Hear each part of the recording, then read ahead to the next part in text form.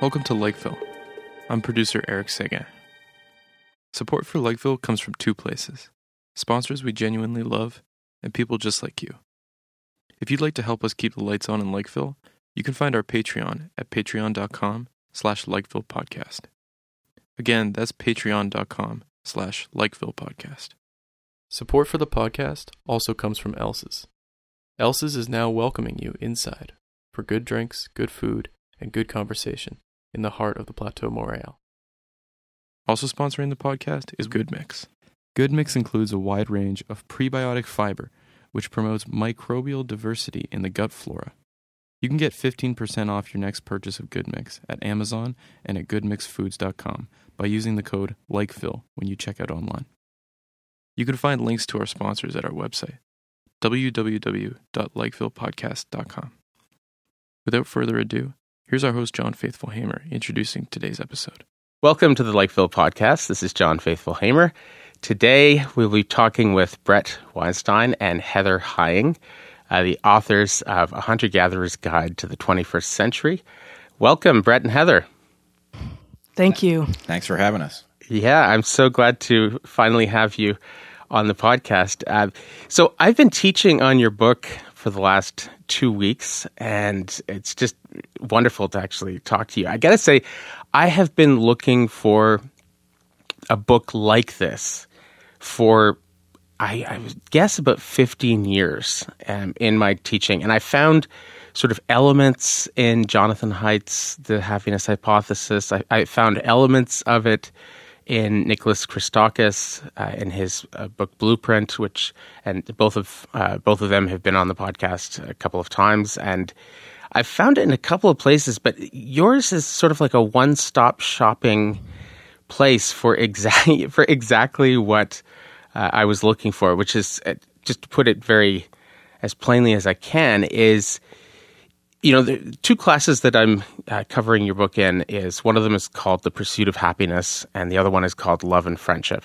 And in both of the classes, I take it as a given that if you want to be successful at love and friendship, if you want to live a happy and fulfilling life, that you need to start with an understanding of what kind of animal you are. You have to understand, like, you know, what are you working with? In the same way that, like, if you're building a bridge over the St. Lawrence River, you need to take into account the fact that there are massive ice flows in the springtime, so you'll have to put up concrete barriers a little bit upstream of the bridge so that the ice flows don't destroy your bridge in the spring. And you have to take into account, like, where it is in space, right? So you do that really well in this book. That is amazing to hear. I will just want to say that the idea that you've been looking for a book like this to teach with, and that you are helping bring it to a generation of young people is thrilling, and really a large part of what we were hoping for. Yeah, and it seems like a book. I have so many questions here from myself and from students right here, but it seems like a book that really came out of the experience of teaching. Is that a proper guess, or? Yes, that's exactly right. You said a couple things I want to come back to. I think they address this point as well. Okay, shoot. What we were shooting for in the book, there are lots of phenomena that you can understand something about coming at it from a number of angles, but there's some place that if you stand there, you can see what the thing actually is. And so this book is an attempt to help readers discover where it is that they can stand to understand themselves with clarity. We also, of course, use the metaphor of campfire. So this book does attempt to show people where to stand. It's also an invitation to a conversation about what happens when you stand there, what it implies about how we might live. And the third thing I would say is, you say that one needs to know what kind of animal you are. And this is absolutely right in the 21st century. It would not have been right 1,000 years ago. Life was intuitive for most of our ancestors most of the time. And the core theme of the book is hypernovelty, which is to say that we are living in a circumstance that has radically altered from anything for which we were built and is changing so quickly that one must engage it with the conscious mind. One must understand what sort of creature you are in order to understand why things are not intuitive and what one might do about it. So that's not to say that our ancestors would have been harmed by an understanding of who they were, although they certainly would have been out of step with their contemporaries. It's just that they had not yet changed their own environment so much that it was as necessary as it is now to understand from whence they came and what trajectory they were on.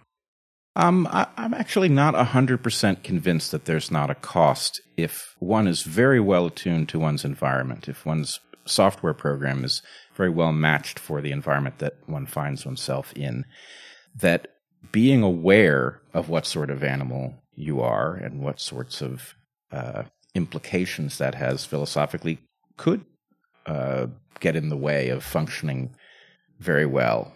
Well, there's a whole issue of if you believe something to be true for sort of religious reasons or mythological reasons, and those just happen to align with your environment and provide you with a fitness benefit, then perhaps it doesn't really matter if it's true or not in the sense of like actually corresponding to reality. It doesn't, like, if you believe, I remember my uncle Calvin was once telling he reproduced it in one of his books actually, but like he was talking about how the Alaskan Eskimos have this whole mythology around, the proper way to hunt certain animals and things like that, and you have to do all these things. And the end result is that there's a huge pressure on people to hunt responsibly and to share the meat when they get back with everybody and things like that, and especially to share it with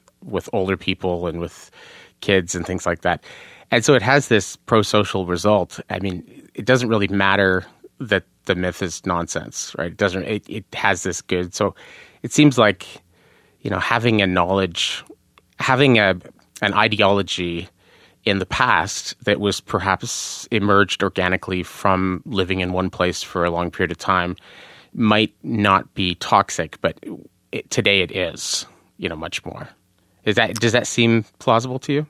Yeah, I would say that's very much true. I think there is an analogy, as you were hinting at just then, John, to what we bring up in the book, both in the first chapter and then in the end chapters, the tension between culture and consciousness.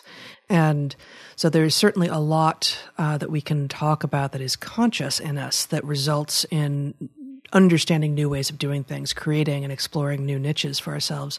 But one of those is, in fact, coming to understand what we are as humans. And so I agree that was far less important in the past, but I think that part of consciousness has always been a search for meaning that involves, what am I? What am I in this environment? And we can even, I guess I would then hypothesize, and I don't know that this is testable, but that is part of what your dog is doing.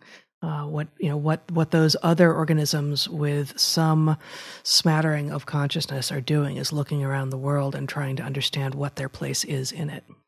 Yeah, I think it seems like your book, one of the things that it really is pushing back against, rather obviously at times, but implicitly all the time, is this sort of idea that you get from people like Jean-Jacques Rousseau and other Enlightenment thinkers that say that we do not know what nature intends us, what our nature permits us to be, that human nature is essentially limitless, and we can, and I come, personally from, I was born in a hippie commune in the 1970s that was very much swimming in Rousseauian assumptions that we can transcend monogamy, we can have free love, we can transcend, all these different kind of stodgy old social norms that we grew up with in the 50s, and we're throwing this all off, and we can do. And as was almost always the case with those hippie communes, things got very ugly, and it ended up being a failed experiment for all the same reasons those things usually end as failed experiments, and it ended with a lot of single moms raising kids by themselves, including my mom. So I grew up sort of very much under the shadow of the implications of people acting like there's no such thing as human nature and there's no such thing as like natural limits to, what is possible or, a good idea. And the idea, what's interesting in your book, and a lot of my students remarked on this, they said, normally it's only from our religious conservative parents that we hear that monogamy is a good thing and stuff like that, and it's very strange to hear it from people from a scientific perspective. I mean, what do you think about all that? Well, there's an irony in this, which is we do not make the argument that you can derive values from scientific bedrock, right? In order to make use of the knowledge of what kind of creature you are, you actually have to say something about what your values are, what you're trying to achieve. And it's very easy to misunderstand the lessons of what kind of creature we are. And many people have done it. And actually, some of the atrocities of history are downstream of exactly that misunderstanding, right? The idea that, if this is a competition to get genes into the future, then there are ways that you can accelerate that process, for example, by doing away with your competitors en masse. So, we are science first in our analytical framework, but we are not science first as people. And you can actually see the importance of this across your life, right? You could look, for example, at your love life, and you could say, well, actually, there's an awful lot we can say about what's going on in the mind of somebody who has fallen in love. And we can say, that a calculation has gone on behind the conscious scenes, that the mind has focused on somebody as a particularly good reproductive prospect, and that the mind wishes to bond with this person so that this person will tolerate being followed around all the time to prevent infidelity, right? You can call it mate guarding, etc. But the fact is, who wants to be married to such a person, right?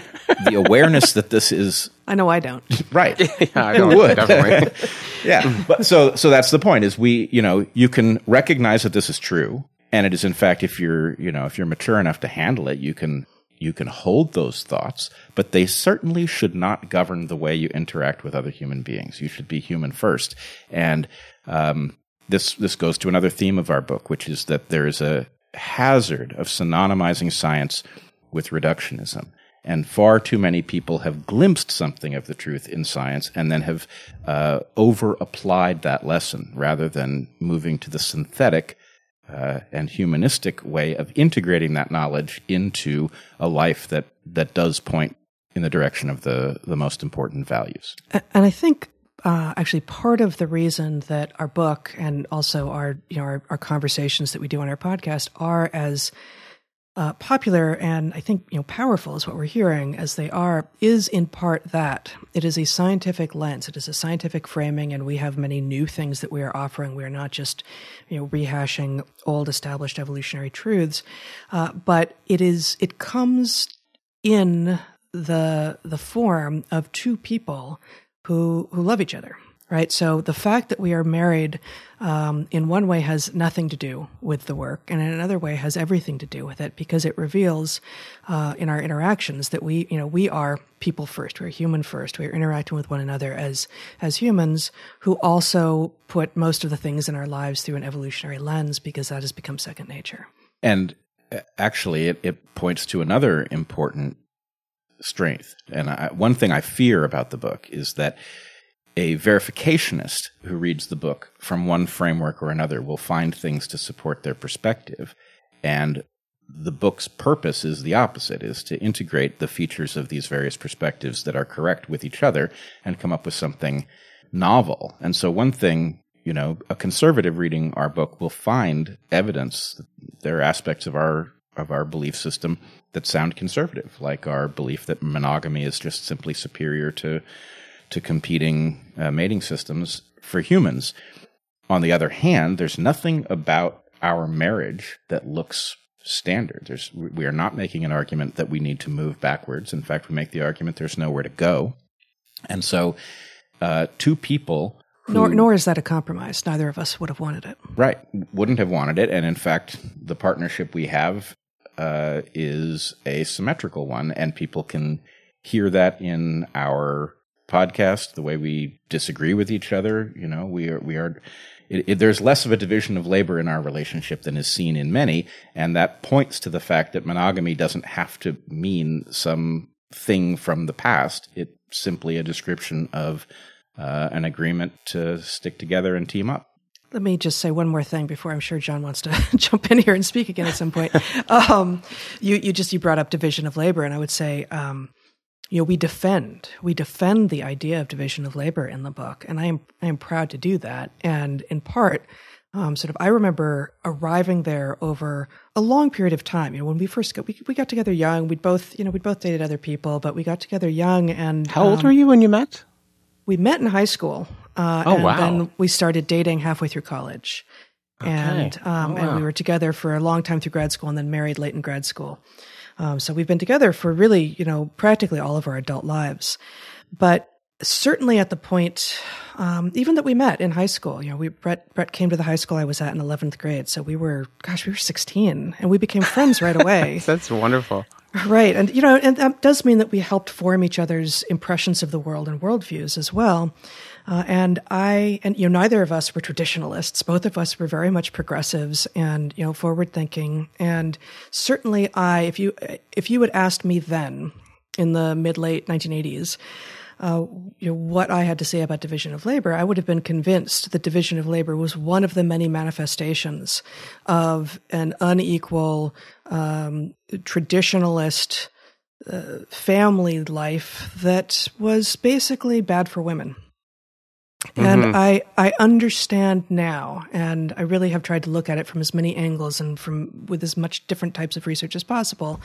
The division of labor itself is actually potentially honorable and valuable, because what it does is it allows people to specialize not just on the things that they're really good at and want to do, but also on the daily stuff of life that no one wants to do, but that some people still have. Everyone will have their preferences and their particular dislikes of, for instance, the domestic chores that need to get done. And there's no reason for the division of labor within a dyad, within a pair-bonded relationship or within a family at all, to follow along traditional gender roles. There's no reason that women should be doing the cooking and men should be taking out the trash, right? There are plenty of different ways to divide up what the labor is that gets done. But the fact is, the labor does need to get done. And imagining that the best way to do that is to say, let's understand everything that needs to be done and each of us do half of it. Well, that's going to waste a whole lot more of your time and leave a lot less time for all the great things in life, like play and like sex and like writing and like creativity and like sport and like all the other things that humans do. So division of labor itself is actually a freeing kind of thing, but we can be conscious about which chores we choose to divide and how. Yeah, Mostly. I think my wife and I we got together when we were 25, and we were in grad school actually in Baltimore when we met. But so we've been together for 20 years and more than 20 years now. But we initially had exactly the same as you said, Heather. Like we had the toy, we're going to split everything. We were like very progressive, very kind of like everything completely, and we're going to, overturn these silly old ways of doing things and stuff like that. And we immediately, well, not immediately, but soon into our marriage, after Annalisa was pregnant with our first son, Tristan, at first she was doing the typical thing that people in our circles did, we're pregnant, right? And I said, no, we're not. like you are. And then as the pregnancy got farther along and she was getting morning sickness, she's like, you're fucking right. Okay, I'm pregnant. You're not pregnant. We're not pregnant. I gotta say, that's one of my big pet peeves. Yeah, it's so annoying. Twice. It's really, really you annoying. Are not. Yeah, it's really not. I was like, no, I'm awesome. You're pregnant. Okay, but it's so we sort of fell into a certain kind of gender division of labor just because, if one person's breastfeeding and exhausted and stuff like that, somebody else has to take care of the house and make sure the shopping and, cleaning and other stuff done. You can't so we fell into, and then I think early on when our kids were young, I think we tried to do like a very sort of splitting everything 50-50, like dishes, laundry, housework, shopping, all that stuff. We tried that. And like you say, it ended up being like a bigger pain in the ass than it didn't really help very much, because we ended up like negotiating, what 50-50 looked like. And that took up, it sort of reminded me of why they moved to no-fault insurance in California. And then it kind of spread all over the place, because they realized like unless there's something really criminally wrong with the behavior of one of the drivers that led to the collision, it's probably a real waste of time and money to try and obsess over, well, was it 65% your fault and 35% your fault? Like it's better to just say, okay, let's just, not address that question and just split the bill in half, and half will go to your insurance company, half will go to mine. Like that's exactly right. I mean, I think it's a further evidence of this sort of reductionist, metric-driven worldview that we have been handed, as if that's a scientific worldview. What you have to do is you have to count the thing up and make sure it's equitable. Well, actually, isn't there a bigger emergent truth of, are both people in the relationship feeling well taken care of and honored for their work? And is the work that needs to be done actually getting done? I think maybe those are the three questions. It's all well and good if both people feel fine, but the bathroom is filthy. Like, no, okay, something needs to give, right? And that shouldn't always fall to one person. Or rather, maybe the bathroom getting cleaned is always one person's job, but someone else has to do another job, which is, equally unpleasant. Keeping the wolves at bay, for example. Well, that's you joke, but like, no, actually, right? Like that's not actually, that's not actually. It's become easier. No. I mean, actually, I'm going to seriously object here. Like, this is exactly the typical, and I think I would still back this objection. If the typical division of labor has been women do the jobs that are always there, that never end, that always need to be done again, and that have no glory in them, and men are ready and willing when the big problem comes, but otherwise are doing none of the daily tasks, that is a recipe for a divorce, well, frankly, in a modern relationship. But for obvious reasons, right. Because the whole point here is that, and I hate that we have to borrow from the economic, because economics is really borrowing from the biology and we don't have a word for it. But the real question is one of wealth creation.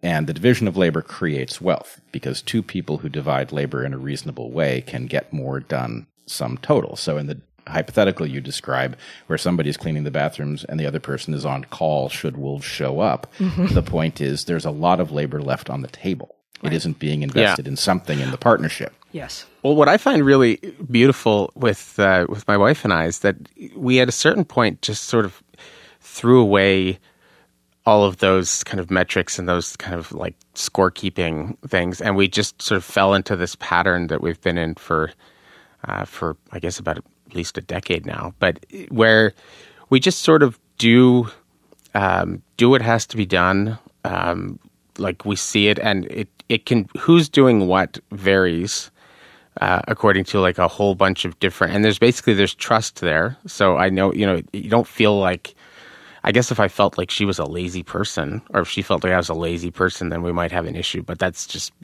not the case at all. So, but depending upon who has more going on, who's exhausted, who's not, so I probably for the last, couple of years, I do the majority of the everyday tasks and stuff like that. And that's, but that's mainly just because at this particular point in the life course, I just have like way more energy than she does, right? So, but that changes, right? It changes from time to time. And so if everything has to be 50-50 all the time, it seems, there's a wonderful bit, I think it's in one of Franz de Waal's books, it's Good Natured, where he talks about going to, it's so funny, he talks about going to this conference and a guy is presenting on the importance of reciprocity in relationships, and he actually puts a PowerPoint slide up on the screen where he shows how him and his wife have split up, like they've got everything on this Excel spreadsheet, and they've got like the tasks down to the like minutia. And then it's not even just like all the household tasks and all the different things. It's like compliments. Like they've got everything down there, and he was Franz was there with his wife, and they just turned to each other and they're like rolling their eyes, like, "What the fuck is this?" And then they found out that he was on his 5th marriage, and they found out a couple of months later that he and the new wife were divorced. And so his takeaway point in that chapter is that an obsessive compulsive focus on 50, like total kind of equality of results, 50-50 all the time, does not work in love or friendship. It's just, it's a recipe for disaster. Absolutely. And, I'm actually a big fan of spreadsheets and of looking at just sort of long-term things about what I'm planning. And never has it occurred to me to bring that into, the relationship. That it's so misunderstanding what the emergent properties of connection between you and another human being are. And it also, even with an interest in spreadsheets and thinking through, okay, what's the timing? If I have to do 20 of these things in the next 20 weeks, what's the right order? What should I introduce first, et cetera? Just like curriculum building, there are a lot of places where it can be fun if you're of a certain type of mind to really drill down on some of the details. But you also want to leave so much space for serendipity. And within a relationship, especially if you're talking about not the things that just need to get done because they're things that, because the floors get dirty and someone needs to clean them, but the actual engagement with the human being, like the reason you're with them in the first place, if you're applying metrics to that, yeah, he's gonna be on his 6th wife any day now. Like that's just not gonna last. Sure, it implies a kind of stinginess because relationships, especially marriages, are effectively communist, right? And the point is, it's not supposed to be equal work. It's supposed to be a kind of full investment in a partnership. And if the point is, I've equaled your work and now I'm out, right? Then the point is you've misunderstood this and you've over-extrapolated the fact that there is something economic in all relationships, right? If you have a friendship in which you're constantly putting in more than your friend, right? The point is that will create tension. And if it goes on and your friend doesn't get the hint, if the friendship is, we can obviously build a scenario in which it would be worth it to participate in such a friendship if what your friend brought to the table was actually disproportionately valuable, blah, blah, blah. But in effect, if somebody was holding out on you and, you would split, the partnership wouldn't work. But inside the relationship, the point is how far can our team get is a question of how much do I have to invest and what is the best way in which to invest it? Well, and there's a way in which, in relationship, you should never, ever, ever start with the metrics and the counting and the divvying up, right? That's not where you start. And in fact, at the point that your brain starts to do that, starts to tell you, God, that's the 3rd time this week, right? Or, for God's sake, why do I always? And, sometimes you're just wrong. Sometimes you're misleading yourself when you have those sorts of reactions. But at the point that your brain does start to count on you, that's actually an indicator that, maybe you're being unfair, or maybe there is actually a pattern that needs to be resolved. So I would say that the metrics within relationships are actually an indicator of a problem within the relationship, hardly a solution that you should employ in advance. But let's take a particular example, right? There's effectively an insurance policy inside of a marriage, right? If you get cancer, I'm in it no matter what. Right? Whatever it is that you need. Whereas if I get pregnant, you're not also pregnant. No, if you get pregnant, I will keep the wolves at bay no matter how many there are. But, fair enough. Okay. But the basic point is, look, insurance in the economic sense is at best, when it actually works and isn't delivered in the crappy way that we get it, it's a risk pool, right? The idea is we don't know who in this population is going to need more than average in terms of care, and we don't know who's going to need less, but if we're all better off to be signed up for, hey, whatever I need, I'm going to get, you as well, and that means that those who are healthier subsidize those who are less healthy. Inside a relationship, this exists informally, and the point is, we all understand that you're better off. You don't want to, if you're going to get cancer, you don't want to be alone, right? You may need someone to care very, very deeply about you and for you, and in a relationship, you don't know who's going to be the person. Hopefully it's neither of you, but the point is that relationship contains an insurance policy that is never described. True. Mm-hmm.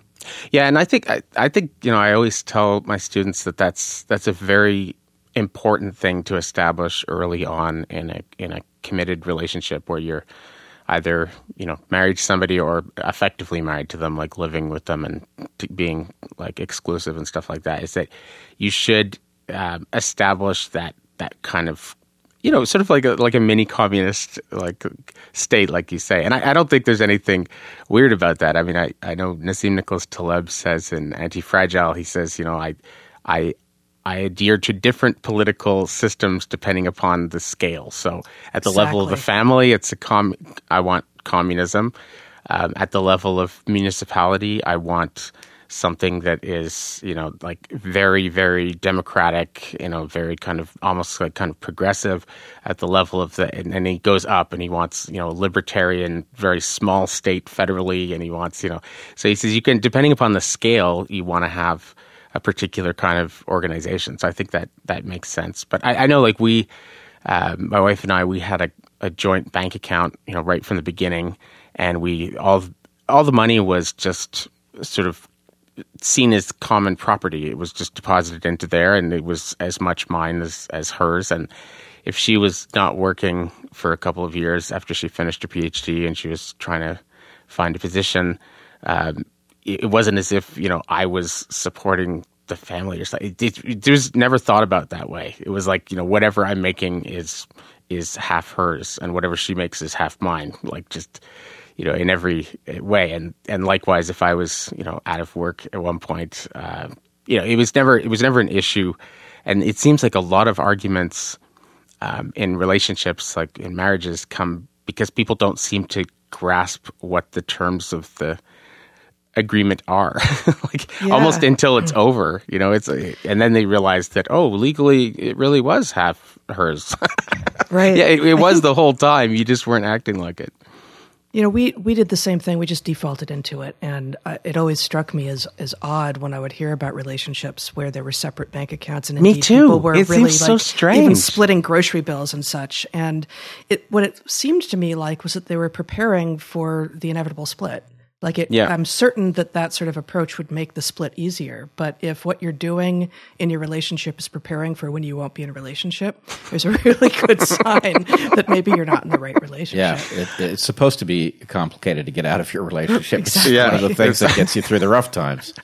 Yeah, I had like a buddy of mine. He told me that he's in his 80s now, and he said that when he was a kid, his dad would give his mother an allowance like she was a kid. Like she would get an allowance. He had all the control over the finances. He had, and she was in the subservient status, and she would have to ask him for like money to buy groceries and buy stuff like that. It was just very.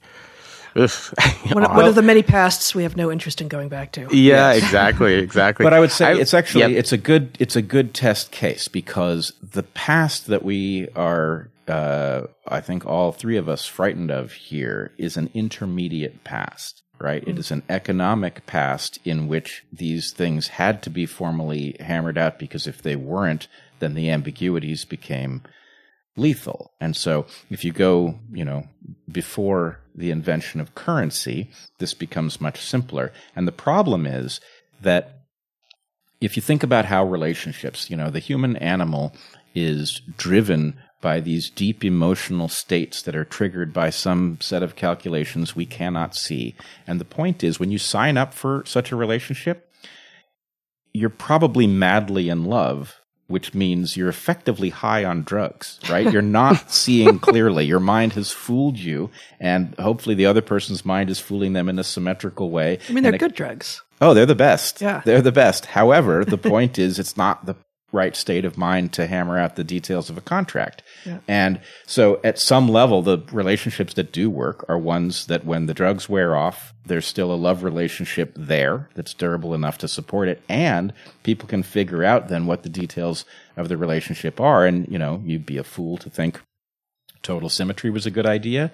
You'd be a fool to think, it's a net calculation. It's really a team. And what you find out over the early phases of such a relationship is whether or not your values align well enough that you end up both putting enough into the relationship that everybody feels well taken care of and better off than they were alone, or better off than they would be with someone else. And that's the stuff of a durable partnership.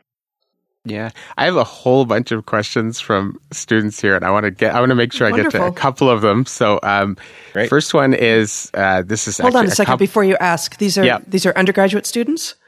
Yeah, it's basically a system that we have here called they don't really have it where you are. It's called the Cégep system. It's kind of equivalent to an undergraduate degree here is not 4 years, it's 3 years.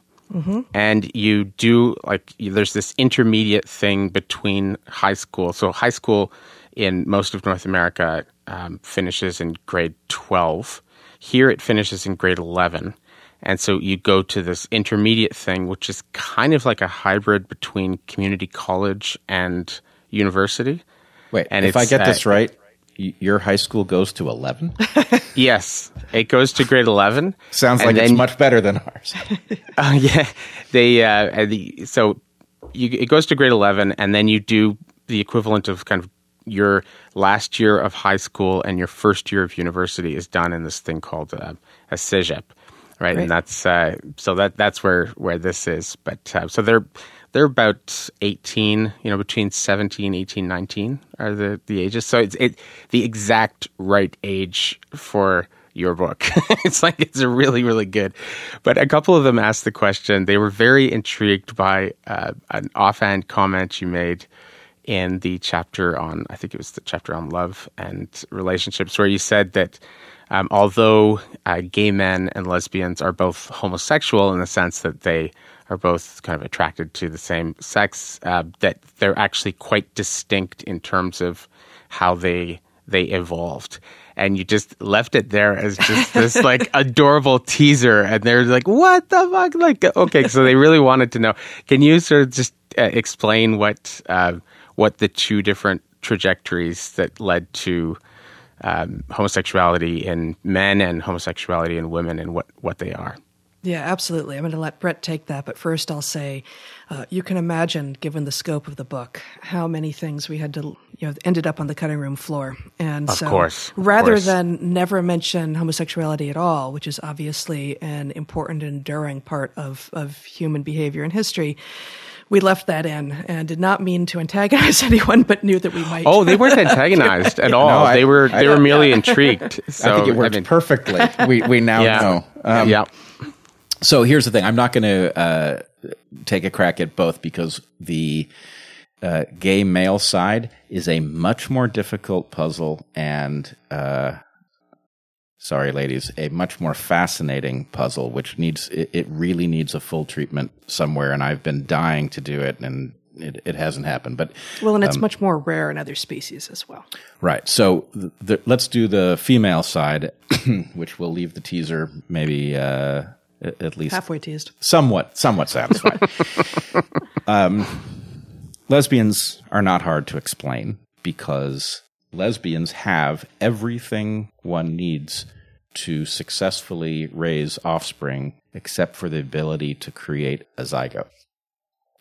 And so if you imagine a circumstance, and there will have been many in human history, in which men are in short supply for one reason or another, it does not make sense that selection would leave females who have enough resources to produce offspring with the inability to do so simply because they can't find a mate. And one solution to this problem is, given that human offspring are so labor-intensive to raise, is for women to team up with each other on the raising of offspring and to simply source a gamete, which isn't hard to do because... For women. Yeah, for women, right. For women, it is not hard to do because the evolutionary bargain of producing an offspring that one does not have to raise is of high value to males. So the basic argument is there are many circumstances in which a population that is capable of growing or needs to maintain its level can do so with females teaming up and delivering enough parenting to successfully raise offspring as couples of women. And obviously that same argument does not apply to men, which is why the male homosexuality question is much more difficult and fascinating. And just to the point about other species, we have, for instance, lesbian gulls, right, who are having sex with male gulls, but male gulls don't stick around. And so you have these communities of female gulls who are collectively raising offspring together and also having, being intimate with one another. And I mean, even there are even traces of this in the very few, in some of the very few lineages of vertebrates that have gone parthenogenetic. That is to say, there's some lizards in the American Southwest, these nematophorous whiptail lizards, where you have whole species that are asexual. There are no males. They're all female. And they can produce young without having sex, except that they actually need to engage in what appears to be sex with the other females in order to prompt the endocrinological, the beginning of the endocrinological pipeline in order to drop an egg. And so, you have sexual behavior in species between females that is linked to heterosexual behavior, but that is between females. Yeah, I love that you mentioned these, examples like whiptails, which, by the way, I've caught those things. They are so fast. Like, oh, yeah? They are unbelievably fast. But they, whiptails and Komodo dragons and various other kinds of anomalies, because, one of the things teaching in the humanities for the last 20 years, one of the tendencies I've seen in the humanities that really kind of bugs me a lot is, and I see this in a lot of my colleagues in their course outlines and the way they cover things in the books, is that there's this idea that, okay, if we can find an exception, like some, and this goes back at least as far as Margaret Mead, this tendency in the social sciences and the humanities, that if we can find like this exceptional circumstance that this sort of invalidates general patterns, that if we can and it's such an obvious error in logic, but it pervades so much. Like, okay, we can find the Na that don't really have marriage and they have promiscuity and, with women, we can find these random examples of rare exceptional species or exceptional human groups doing something strange. Well, the fact that we've found this one example negates like any of the general patterns. And it seems that that's one of the many things that your book is pushing back against really intelligently. I mean, do you see that pattern as well? Oh, yeah. In fact, one of my favorite phrases is one that I think most people who use it don't know what it means. It's the exception that proves the rule. And very frequently, I'm not sure that shows up in our book or not, but I don't think so.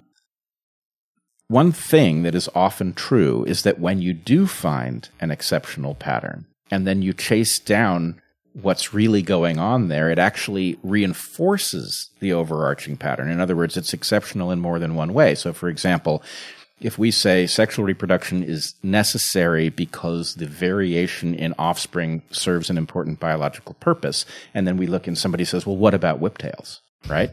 How do whiptails do it? Well, the answer is actually whiptails do have sexual reproduction, even the asexual ones. They have it at the edge of their range. And so what you have is a mechanism whereby genetic diversity makes it into this clonal population.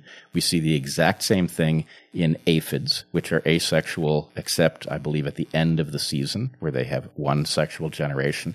And so the point is, those exceptions prove the rule. And in the case of, for example, societies in which males do not invest in their own offspring, we see something called the mother's brother phenomenon, which is that if the certainty of paternity drops below a threshold, it makes more sense for men to invest in their sister's children than their own ostensible children, because even though their sister's children are only 50% as related to them as their own children would be, the degradation in the certainty of paternity means that's still a better way of advancing their own genes into the future. So exceptions that prove rules are actually extremely useful, but you're right, there's this pathology in which people embrace only the one element in order to sort of free themselves from the obligation that comes from the general pattern.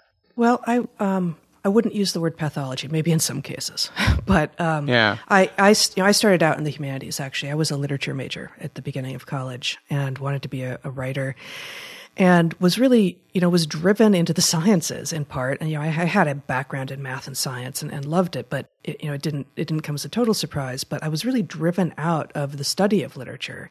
I just wanted the reading lists ultimately, and I didn't want to have to sit through these endless discussions that were totally untethered to any sort of underlying reality. And the modern language I would use for that is they had no evolutionary framework. They were using no evolutionary lens. And so this tendency of, yes, I'm afraid that people in the humanities and social sciences are more likely to do this, but plenty of people in biology don't really understand evolution either. The tendency to say, I have an example. I'm going to give you this example that would seem to falsify your claim. And what the evolutionary lens tells you is there are almost never going to be static, evolutionarily stable strategies that are true in all conditions, right? Conditions change. Evolutionary adaptation is context dependent inherently. There is no most fit. Just because the color of your skin is dominant at the moment does not mean that is most fit in all situations. Just because you have more money right now does not mean that that is an indicator of your fitness across all conditions, right? So this context-dependent truth is missing from people's analysis. And I think they just don't know for the most part. When humanities people, for instance, say, well, but what about clownfish? That proves that men can change into women. That is exactly the kind of thing I'm talking about. Right. Exactly. No. They'll bring up these random examples and say, it seems like they don't. Obviously, if you say all swans are white, right, you can, as Taleb, famously says in The Black Swan, right, if you say all swans are white, that statement can be negated by just producing one black swan. And boom, now that statement is no longer true. But if you say the statement, which is pretty much every single statement in your book, by the way, if you say a statement akin to, the vast majority of swans are white, well, now if you find a black swan or like a neon pink swan or whatever, like somewhere else in Australia or somewhere, if you find like an exception to that rule, it doesn't shake the rule necessarily at all. Because, well, it's okay, fine. It's a wonderful, diverse world with a lot of variation, but it doesn't mean that the general pattern of, most swans are white is true, right? But there's this sense, this sort of glee, like a certain kind of 10-year-old boy who's memorized all the dinosaur names and stuff. Like they'll Yes. find like the clownfish thing or something, and they're like, "Ha ha! I have found I've figured this out, and now I've negated your. Now I've got you. Yeah, it's completely I found this one thing, and that proves that all your ideas about how sex and gender work or how societies work or how jealousy works or something, whatever. I've proven you wrong because of this exception. And it's I don't know. I mean, it's very hard in my experience. Maybe I haven't figured out the way to get through to people on this, but I find it very hard to disabuse people of that notion that finding these exceptions is really exciting. Well, actually, I think you may have hit on exactly the issue, right? If I say all swans are white and you find a black swan, you have indeed proven that I'm wrong, okay? Mm-hmm. Because it's inductive, right? The idea that males either can or can't on a whim change into females is a different type of claim, right? So the clownfish, again, is an exception that proves the rule. The rule is that being male and being female are two different strategies and that they accompany two different types of gamete, right?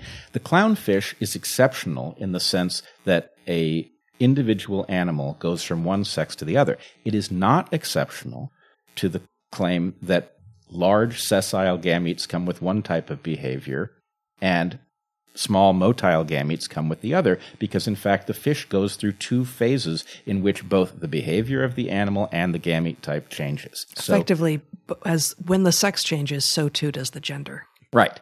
Very well said. So the point is, I think there is a universe of questions in which a single example is falsifying, but they're not very meaningful. Does it matter that all swans are white? Maybe for some purposes. And were those purposes important? You certainly would want to know if there were black swans, right? But from the point of view of implications for how the world functions, that's a very different set of questions. And the deductive logic surrounding gamete type and its relationship to sex and gender is as true in clownfish as it is in anything else. And so really the question is, are we in a realm where a single example that seems exceptional is falsifying, or aren't we? Okay. This is another question. I've had a bunch of questions that are similar. They all sort of, I've grouped them here in my notes thing on my phone as like, does nature want you to be happy? But there are a bunch of questions along those lines, and one of them, kind of the best. That's a good one, by the way. Yeah, all of them are under that category because they're basically asking that question. But the best one is from this one young woman in my Pursuit of Happiness class, and she. One of the things they had to read was Freud's Civilization and its Discontents, and she drew a really interesting parallel between your book and Freud's Civilization and its Discontents. And she said, well, basically what Bret and Heather are arguing is similar to what Freud argued, that there is a basic mismatch between our psychology and our sort of our modern environment, the civilization. And obviously the civilization is mostly a really, really good deal.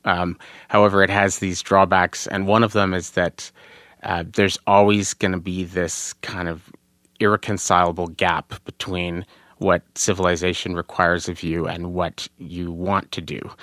And so that in order to both Bret and Heather and Freud are arguing that to be happy in our society, to some extent, you have to kind of hack your own nature or hack your environment. Because if you just go with the flow, well, you're probably not going to be very happy, because in the same way that the system that we live in right now, the form of capitalism and consumer capitalism, GDP goes up when people get divorced and need lawyers and therapists and are getting our houses. GDP goes up when all sorts of really bad things happen. And if things are humming along smoothly, that's actually not terribly great for the economy all the time, right? And that likewise, nature, evolution wants you to reproduce and wants you to do these various things. And you're most likely to do those things if you're really longing and unhappy and you want more and you want to go and do stuff. So, I guess just sort of that basic question, like, do you think, obviously I'm speaking metaphorically here, but like figuratively, but do you think nature wants us to be happy, or do you think that being happy is only possible if you essentially kind of hack the system? Well, I want to adjust the question a little bit. I'm not sure I agree that there's a gap between what civilization expects of you and what you need in order to be fulfilled. I think it's more of a chasm or an abyss or something much larger and more troubling. Mind the chasm. Yes, mind the chasm. I say. Mind the chasm. That's a good title for something. Look, the first part is actually quite easy. Does nature want you to be happy? Does evolution want you to be happy? No, it wants you to want to be happy. In fact, you being happy is bad if you stabilize it. Right? Because a happy critter it's a derivative. Is not a striving critter, and a happy critter is therefore not likely to find opportunities that have been missed. So, no, happiness is a carrot on a stick hanging in front of you, and actually it is built to be unstable. The hedonic treadmill is real, and so if you want to pursue something valuable, I would certainly argue stepping away from happiness and in the direction of something more like fulfillment and meaning is a very wise choice and a bargain. Does that make sense? That basically, this absolutely. This is a trick of the mind designed to get you moving in the right direction. But I will say that an ancestor living in an environment that they had had time to adapt to, in other words, that their ancestors knew a great deal about, would not have found the level of conflict between what it is that they need to be fulfilled and what their environment delivered them, it would all have been much more intuitive, and the pursuit of happiness, which is real, would have been a reasonable guide to value. That's what it's for, right? Avoiding pain and discomfort and seeking pleasure and reward. Those things, when you're in an environment that you know, drive you to do things that are actually useful for your genome. Now, not everything your genome wants is honorable. In fact, a lot of it is despicable. But from the point of view of how the individual would feel, having those things as good proxies is very valuable. And what we have are incredibly poor proxies because of the degree of novelty in our environment. Okay. Is anything you want to add to that, Heather? No, that was great. That was great. Okay. One of the concepts that a number of my students had, it snagged them a bit, because I have a, I always have sort of a, I don't know, maybe a 10, 20%, sometimes even more than that, of students in my class who are coming out of, they're fairly recent immigrants to Canada, and they're coming out of very, very conservative, very sort of religious households, very traditional, where kind of gender norms are very fixed, where, being gay is like totally not cool. Whereas, so they come out of this and they're in the midst, when I get them in my class, they're in the midst of kind of rebelling against all of that and really sort of embracing all the new possibilities of living in a first world, 21st century place, right? And and they're very kind of against anything that smacks even remotely of sort of conservatism. And so quite a few of them early on in the book had trouble with the Omega principle. Could you just sort of lay out for our listeners what that is and why you think that is absolutely a defensible assumption or heuristic? Sure. So the Omega principle, we chose a Greek letter because it evokes pi, which specifies the precise relationship between the diameter and the circumference of a circle. And our argument is that the relationship between epigenetic phenomena, including and most especially culture, and the genome is equally obligate. It's not something we have a choice about, whether we like it or not. The relationship has two parts. The first part is that epigenetic phenomena are inherently more plastic and capable of more rapid change than genomes, and therefore they are evolutionarily superior in a sense. The adaptive capacity is higher. At the same time, they are subservient to the genome in the sense that the genome creates the landscape in which there is a set of epigenetic phenomena, and the genome can therefore shut it down if what takes place in culture, for example, is counterproductive to the gene's interest. And what this means is that we can look at things like religion, and we can say at the very least, because these phenomena are long-lasting, they are expensive and complex, that they are serving the interests of the genome, even if the information isn't housed there in the slightest. Now, from the point of view of the students you describe who find something objectionable about this, the problem for us moderns is that we don't live in the environment to which those conservative beliefs were adapted. And therefore, this is not an argument that we should embrace those beliefs. It is both dangerous to stick to them when they are no longer relevant, and it is dangerous to abandon them on the basis that we live somewhere new. We are in inherently perilous territory because we can't say what the function of all those beliefs was. And some of them are truly out of date and irrelevant. Some of them are worse than that. They're now counterproductive and dangerous. And some of them are still as important as ever. And sorting between those categories is vital and far from simple. I guess the one thing I would add is that the Omega principle does rub, especially people with a background, or whether or not they know it, whether or not they have a formal background in sort of social science, the wrong way.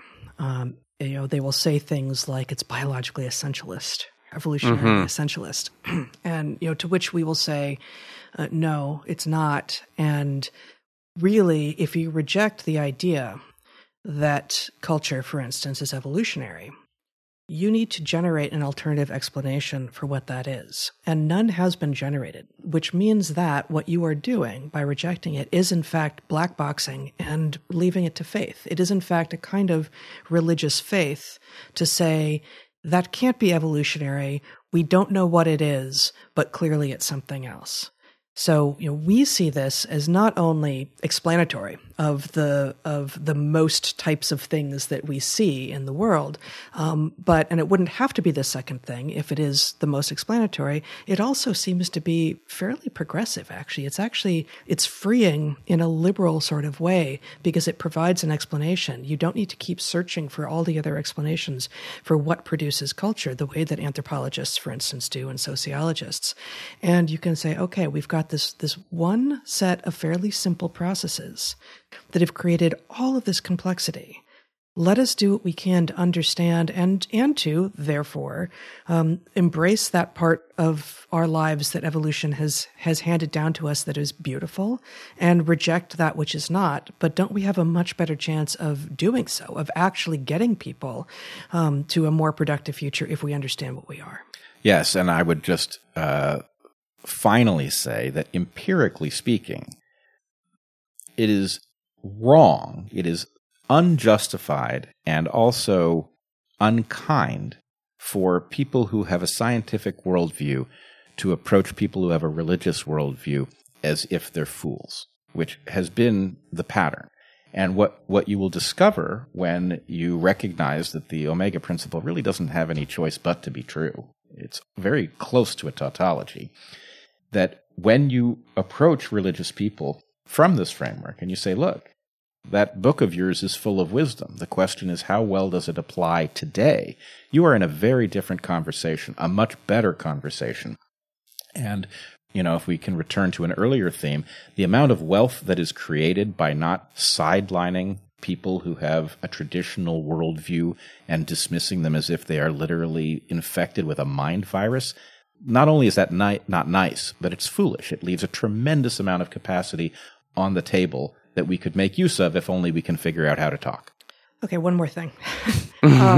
One more thing that prompted me, because I feel like you went sort of a little orthogonal to maybe the main point I was trying to make, which is that being upset by the Omega principle may indicate that you didn't hear us when we said, do not fall prey to the naturalistic fallacy. Do not imagine that just because something is evolutionary, it is good or there was moral imperative behind it. The Omega principle tells us, for instance, that war is adaptive and that rape is adaptive and that female genital mutilation are adaptive. And I think everyone can agree that those are horrors. As are the strategies against them. Yeah. The strategies against them are not horrors. The strategies against them are also adaptive. Right. So, we can all agree that those things are adaptive and that they are horrors. Fewer people would agree. We are claiming with the Omega principle that they are all adaptive and that they are horrors. We are also arguing that the strategies against them are adaptive and not horrors.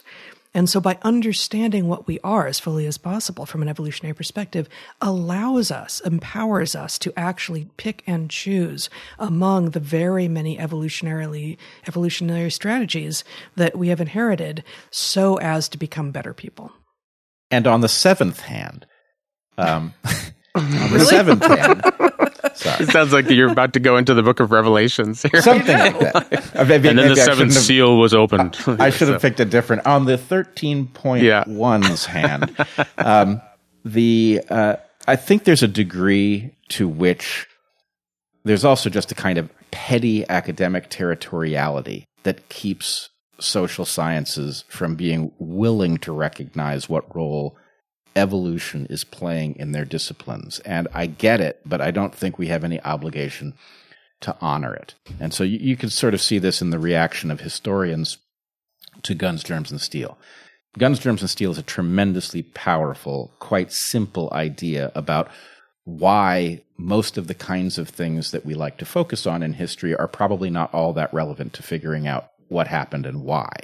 And, it is not surprising that historians got their knickers in a twist upon the discovery of this, but it doesn't mean that their arguments against it had much merit. The fact is, there is big history, and it does have something to do with mismatches in technological capacity at the time that these things happen, a lot more than it has to do with the decisions of individuals and their particular, defects of character or anything like that.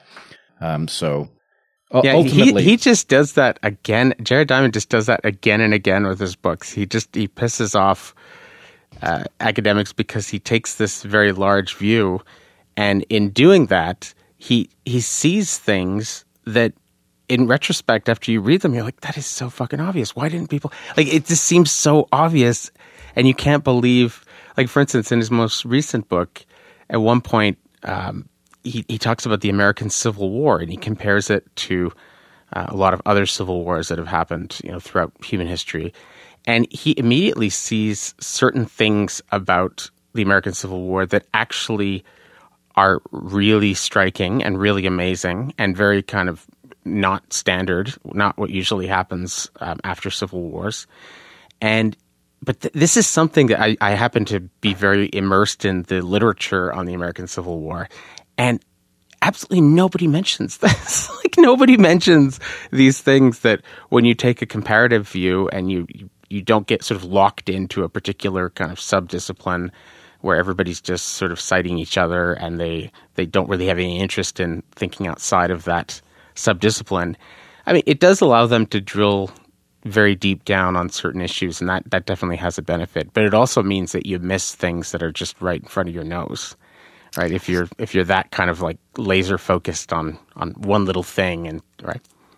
It's interesting that you bring up comparative and the prospect of comparison, because evolution, like geology, but like really no other science, is explicitly historical. And so it, to some degree, is beholden to different standards, and it plays by different rules than a non-historical science like, say, physical chemistry.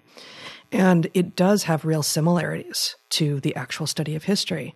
But one of the things that we do, well, actually, I can think of two, and there's probably many more, two explicit domains of evolutionary biology by which we try to understand what we are explicitly comparative. I'm thinking of comparative anatomy, which I used to teach, wherein you bring in, usually in my labs, it was cats and sharks, and over the course of many weeks, dissect the muscle systems. I got to say, personally, that was one of my favorite little bits of the book. I found that absolutely fascinating. That things like the shape of the aorta and the sort of the route that a particular vein takes can vary dramatically from individual to individual in the same species, and that was so amazing. That must have been just mind blowing for your students to actually see that. And I think it was for me the first time, because really the point, and the comparative thing here that I was going after is the more standard point with regard to comparative anatomy. You see, you wouldn't have any way of knowing if you're just looking at humans that many of our structures are conserved all the way back to sharks, and how many of them are actually wildly different even from cats. Right. And then there's also the comparative method, which is over in phylogeny space, which is where you are trying to understand what patterns are actually more broad than the patterns that you're seeing in the particular, say, family of mice that clade of mice that you're trying to figure out the relationships between, by doing explicit comparisons with other clades. And this, explicitly comparative approach has this very long history in evolution. And I think what Jared Diamond is doing, exactly as you pointed out, John, is bringing the comparison of bringing a comparative approach, which he comes out of biology himself, to history. And yes, it thwarts historians who only are focused on their own little piece. It's also, again, I hate to focus on the failures of the academy, but at some level, disciplines like governmental programs end up becoming effectively jobs programs. And a discipline whose purpose is to answer the questions of history may in fact be cryptically hostile to anything that cuts the Gordian knot, because of course what will the historians do if those questions are so easily answered, especially with tools that they didn't train with? And so one has to take with a grain of salt the hostility of any field to a method delivered by an outsider to that field that appears to be highly useful at seeing into the puzzles on which they are focused. Mm-hmm. The next question is a little bit difficult, but I mean I have to deal with these students all the time, and so this is painful. But she says, my generation has very elevated rates of depression and anxiety. At least half the people I know are now or have been on some kind of powerful medication. Most of my friends are presently seeing a therapist or have seen a therapist in the past. Based on your knowledge of what kind of animal we are, why do you think we have more depression now than any generation that we know of in the past? It's several things, and it's very sad and it's very alarming. And we certainly saw this as well in our students. I saw health histories from my students every quarter that I took them on field trips, which is to say pretty much every quarter. And those numbers that you just shared sound familiar. There are a lot of factors. The three easiest ones that to some degree Jonathan Haidt and Greg Lukianoff talk about in The Coddling of the American Mind are the changes in parenting styles that seek to protect and coddle, indeed, protect children from all risk and adventure and exploration, such that they will not know how to do anything or what to do or what they might be good at or what risk looks like at the point that they become 18. The rise in screens, and not just screens as babysitting devices, which can create a kind of lack of empathy for the person on the other side of an interaction if what you've done often is interact with screens that cannot respond to you. And of course, social media is further deranging. And then the rise of pills to treat conditions rather than recognize that conditions are often themselves symptomatic of something that should be changed in the environment. So this is, of course, a drumbeat throughout the book. Our objection to reductionism, our objection to if you have thing X, what we need to do is treat thing X as opposed to figure out why you have it. The evolutionary approach is to understand why and to try to change the why rather than just get rid of the symptom, the X. So unfortunately, it is also true that many of the drugs that we are giving children even, but especially teenagers and young adults, are themselves deranging. They are themselves addictive. And often they come with a kind of language that if you just think about it, doesn't make sense. So very often I've heard young people were told as teenagers, well, you just have a hormone imbalance. You have a serotonin imbalance. Imbalance is the word that is used so often. And maybe it's possible. Certainly those things do happen. But the idea that humans have become the most dominant species on Earth when there are so many of us with imbalances is really, really unlikely. Far more likely, there are other things going on. There are real indicators that, you know what, things are off, especially in the last 20 months, but, things are off. And we have a generation coming of age now for whom it's going to be very hard to know what kinds of value they're going to have in the world. What can they do that's going to make an honorable difference? Will they be able to make enough money to buy a home?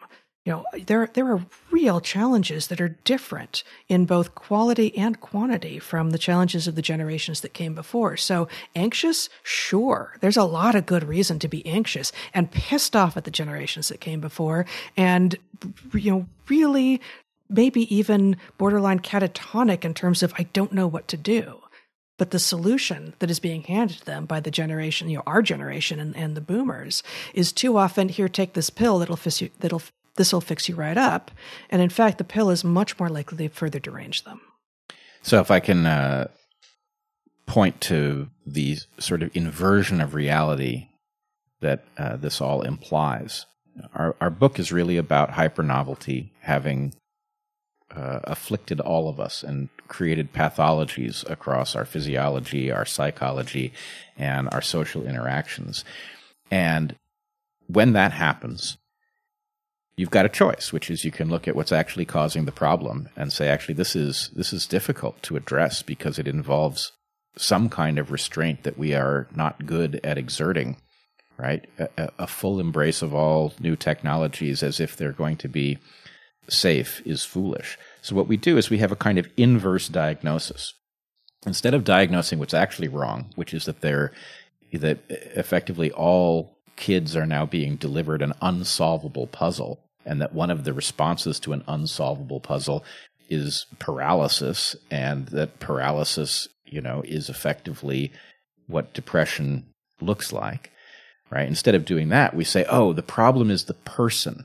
And then we wave our hands and we say there's something inside them. Maybe it's a chemical imbalance that has caused, this paralysis, when the point is anybody given an unsolvable problem will find themselves, doing something counterproductive or unproductive in response. And I think, our book, I hope, will be understood as a call to arms against the root cause of all of the dysfunction and disease, that root cause being the mismatch between what we are and where we are.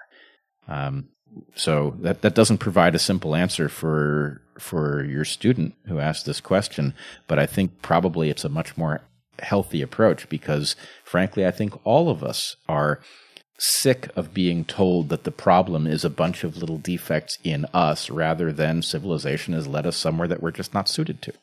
Yeah, that whole thing about like hyper novel, the hyper novel nature of our present day society and the world that we're living in, the built world that we've created. I think that's got to be like the central concept in this book. It's so sad. Like it almost, like I'm sure probably somebody along the line in the publishers must have recommended that you put that in the title somehow as hyper, like, I don't know, surviving a hyper novel world or something like that. Because it is really, if you get that concept early on, which thankfully, unlike a lot of academic books, which sort of bring out the central concept, 50, 60 pages in, and then you're like, you kind of should have mentioned that right away.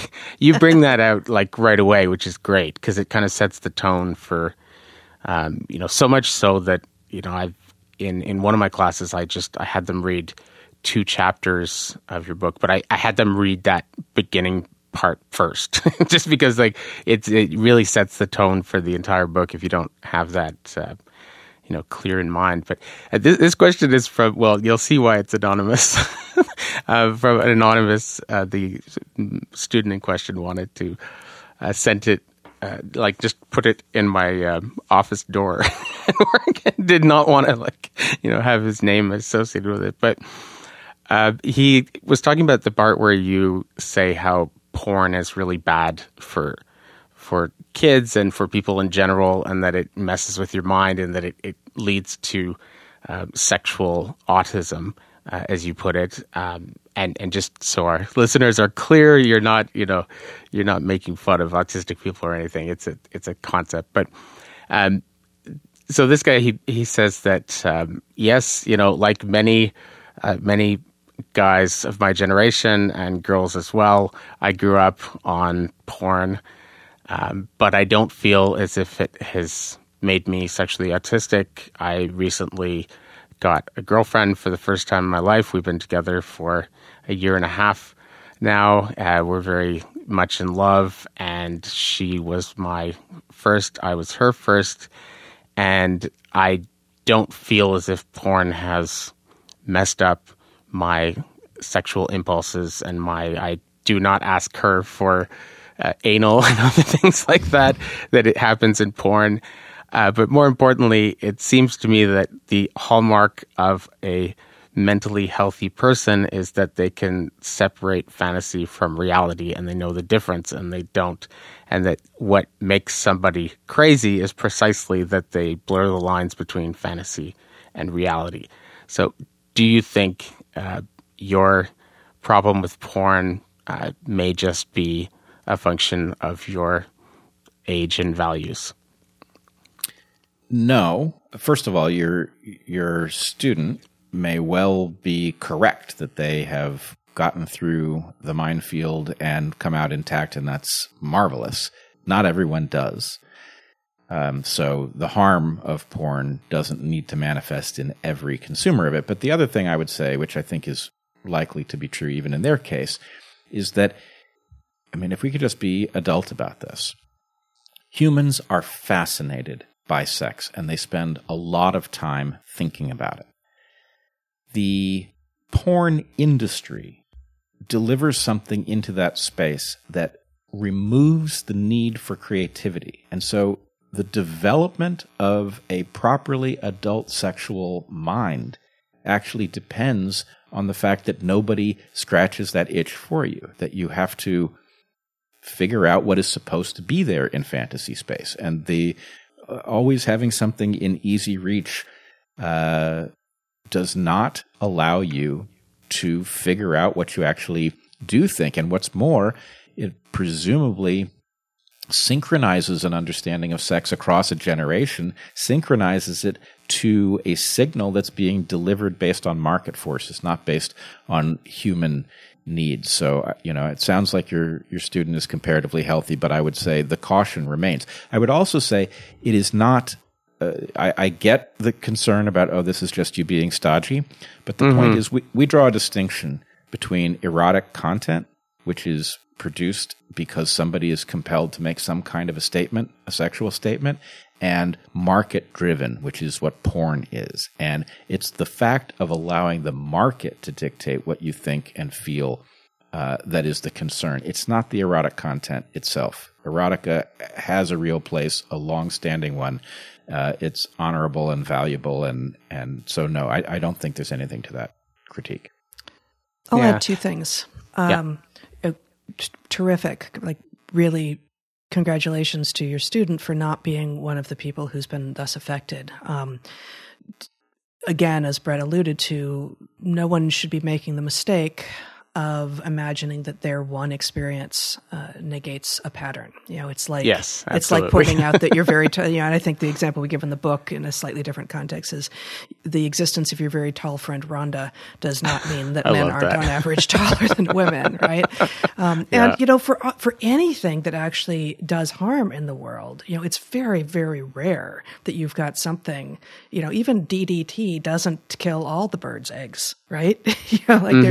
Most of these things that are really, really toxic actually don't kill everything. So we don't pretend to make an estimate of how much porn you would have to watch or how many people will be affected. We don't know, but we remain really pretty certain of this hypothesis. And with regard to the question of fantasy versus reality, your student asks, isn't it a hallmark of a healthy mind that they can tell the difference between reality and fantasy? And yes, to some degree, but the hallmark of a mind of a organism such as we have with an incredibly long childhood is that what is happening during childhood is that you're learning how to be an adult. And so if you give inputs into a mind during development that are the opposite of, we would argue in the case of porn, of what it is that you would actually like to have as a sexual suite of behaviors as an adult, you would have no ability to necessarily, or you might at least lose some of the ability to tell the difference between reality and fantasy, because what went into your head, the only thing that was going into your head before you were actually able to be sexual with another person yourself, was a fantasy scape. So sure, in some cases, the inability to tell reality from fantasy is the sign of mental illness. But if what you've been fed through childhood is fantasy, how would you ever begin to learn how to tell the difference? Yeah, that makes a lot of sense, actually. I one of the books that I had them read as well is Stephen Marsh's book, The Unmade Bed, The Truth About Men and Women in the 21st Century. And he has a whole chapter in there on porn. And he says, in the 1970s, there was this And I was actually raised thinking this was true. It kind of made intuitive sense to me. They said that porn was linked to violence against women, that it increased, rates of sexual assault and things like that, and that porn was a kind of a training ground, and then people would graduate from porn to actually doing violent acts in the world. And it seemed, I don't know, it just seemed very plausible to me when I was a kid when I heard that for the first time. But what he points out is that this has actually been very well studied, and it turns out it's not true. That in fact the places in the world that consume the most amount of porn, places like Japan, Sweden, and a number of other places, actually have very low amounts of violence against women. So there doesn't seem to be, not only does there not seem to be like a necessary connection between porn and real world violence, it actually seems to go in the other way around, right? So, but what is interesting is you point out, and I think this is a much more weighty and plausible critique of porn, is that, well, it's not so much that it necessarily is going to lead to violence. It's just going to make it really hard for you to have a healthy sexual relationship with a real person. That's right. And I guess I would say I intend to, but I have not yet looked into the research on porn and its effects in society. There are population level effects versus individual level effects, and it's different kinds of research. I'm not familiar with it. I've heard those results. I've heard the change in conclusion that we are supposed to accept, and I am not yet convinced, but I haven't yet looked at the research myself. Yeah, I would add a couple things. One, this is in general, I'm not very fond of the idea that correlation doesn't imply causation, because there are conditions in which it does. But in this case, the structure of the studies inherently runs the risk that there are a great many things that go along with access to porn, and that something else may be causal, like better policing or more liberal societies in which reporting of sexual violence is less stigmatizing of women or something like that. But I would point out, Naomi Wolf made this point in an essay many years ago about the fact that the effect of porn was deadening rather than creating a landscape of violence. But frankly, I don't buy any of this anymore, because we are hearing from far too many young people, especially young women, about what increasingly sounds like a hellscape of consensual sexual violence, right? Women who report that men want to beat them up, right? Rape play has become very common. And so, do we count that? And women are feeling compelled to say yes because that's what they think they should do. Right, and because they are in effect in competition for male attention with a lot of other women who are saying yes. So I don't quite know how we file this. Consensual violence is obviously very different than violence that is non-consensual. Is it acceptable? I don't think it's acceptable in the slightest. And what I can say with some certainty is that it is not part of a healthy sexual relationship. So whatever is taking place is not positive, and really we need to look at it carefully and say, is this the kind of people we want to be? And maybe more to the point, what happens if we normalize this behavior? Do we really expect people to beat each other up in the bedroom and then treat each other with respect in the workplace? Is that what we're? I mean, it doesn't sound very likely to me. Yeah, that sounds like a fantasy right there. It sounds like nonsense.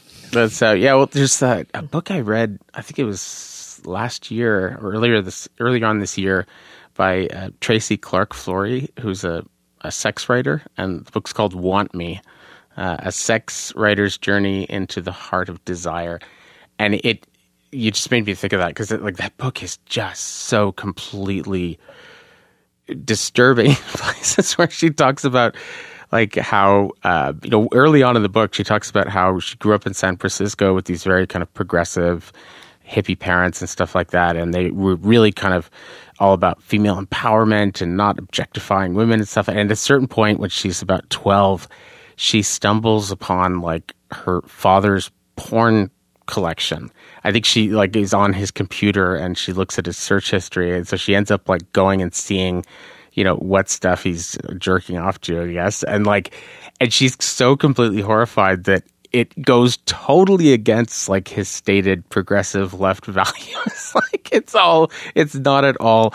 He's always telling her, you're beautiful exactly the way you are. And, your mind is most important, your sense of humor. And then, he's not looking at that kind of stuff, on his search.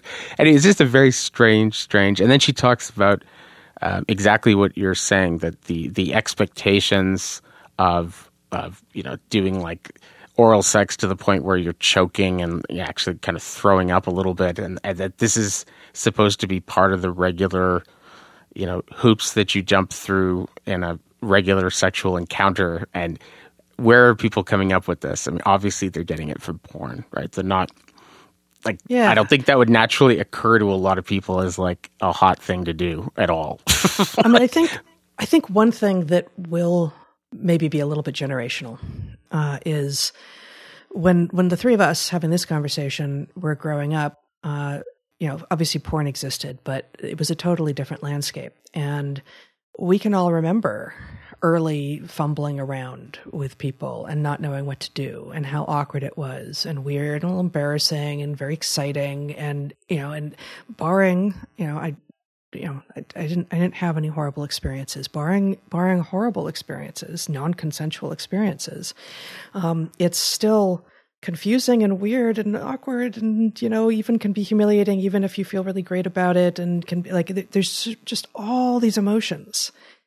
And if you have in your head, there's a script, there's a bunch of things I can do, I know what I'm supposed to do here, and and he or she also knows what's supposed to be done, and so we're coming into this sort of already having read the book, as opposed to actually let's figure this out together.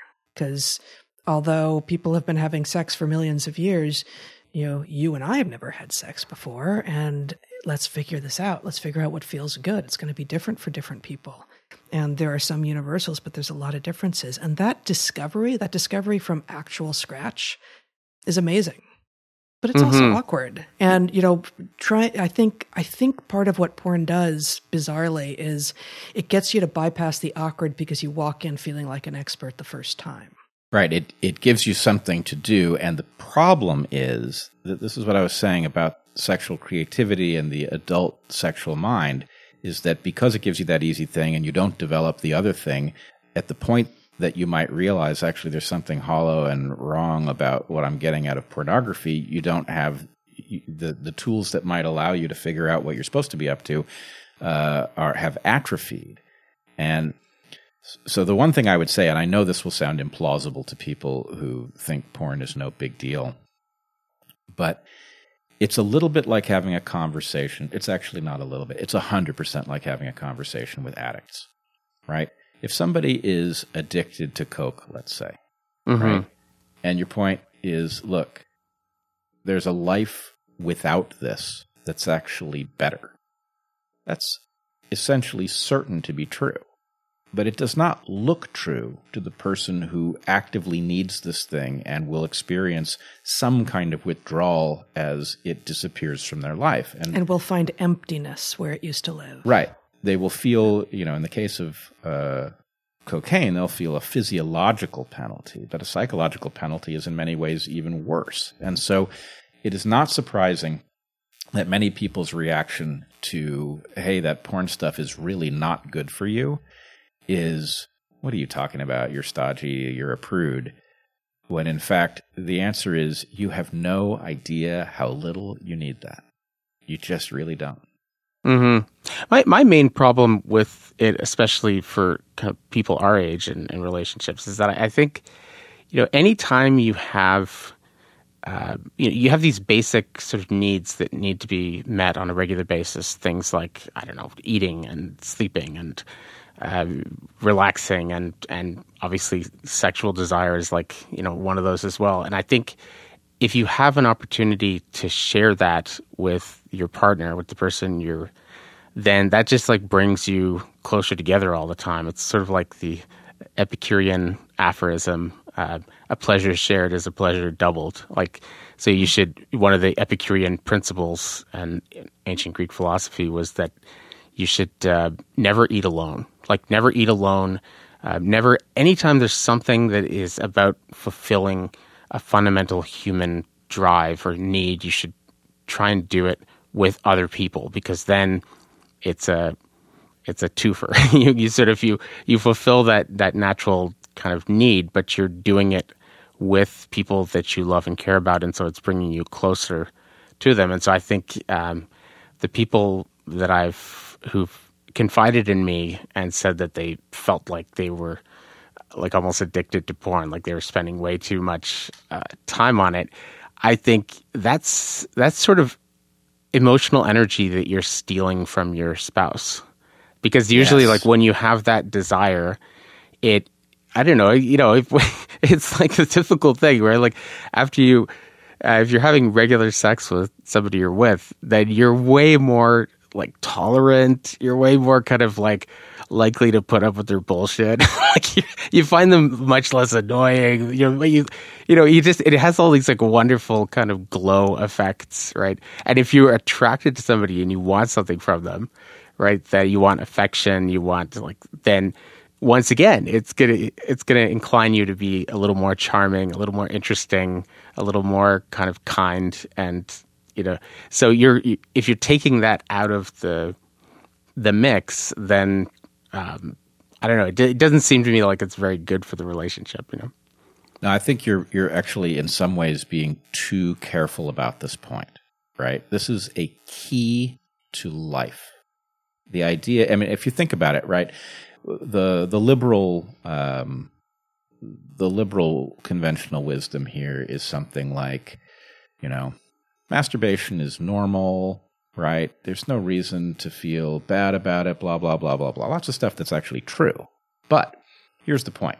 Let's suppose there's some sort of stigma that goes along with it, right? So that there's something that prevents you from scratching your own itch, which means that itch needs to be scratched by your partner, which then incentivizes your being in sync with that partner enough that they want their itch scratched and you want your itch scratched, and you're on this adventure together, right? So in some sense, what we've got is the market delivering something that satisfies a human need without a human, and it is preventing us from engaging with other humans at a high level. It's turned our relationships trivial. Okay, I'm going to push back on that a little bit, because you jumped right to the market after starting with something that is a fairly standard religious injunction, right? And I think the religious injunction, don't masturbate, often is paired to also no sex without the intention of procreation, which is very much antithetical to our message. We argue in the book, for instance, that,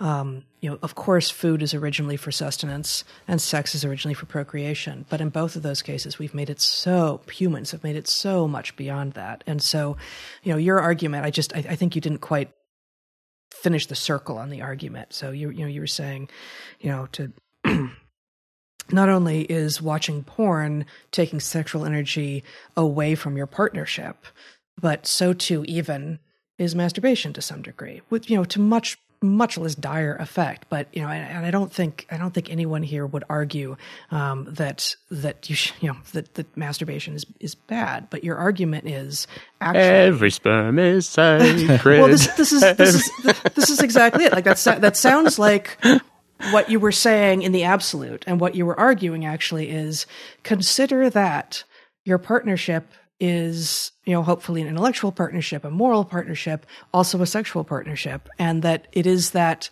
the closer you are in that regard, the more of your sexual energy you send into your partnership, the better everything else about your world is going to be. Right. Okay. Yeah, and that, by the way, is actually I've heard that exact message from a number of religious leaders. I've heard that from a Pentecostal minister friend of mine. I've heard that from a Hasidic rabbi friend of mine. They both said that their objection to masturbation, specifically like married men, like, jerking off to internet porn or whatever, like their objection was not like, every sperm is sacred or anything silly like that it should only be for procreation. That's sort of like a certain kind of, I guess, maybe Catholic of a certain kind would say that. But they had a much more reasonable thing. They said, well, it's just that you are, as the Pentecostal minister put it, you're stealing love from your spouse. So you're basically fulfilling this like need, and the fulfillment of this need is supposed to be constantly bringing you closer together and reuniting you all the time. And so you're taking that away. And so all right, you two though. I have to defend myself here because I wasn't making the argument that masturbation is bad or unnatural, and I certainly wasn't making any sort of argument remotely like sex is inherently for procreation, nor do I think that religious traditions that say these things mean it in this literal and absolute sense. The point is, and I'm not even defending the idea that there is anything that should be shameful about masturbation, for example.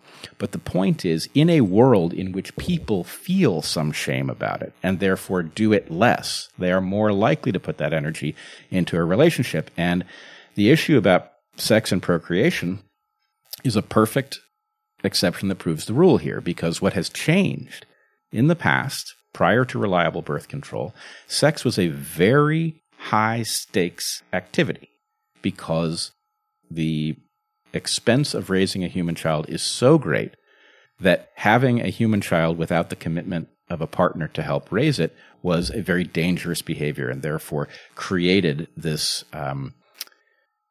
basically high bar that had to be met in order for women to consent to sex. That changes at the point that you have reliable birth control. And so what we are in is in the hyper-novel future where our wiring and our programming is out of sync with the reality of sex. Sex is transformed by birth control because it allows for family planning.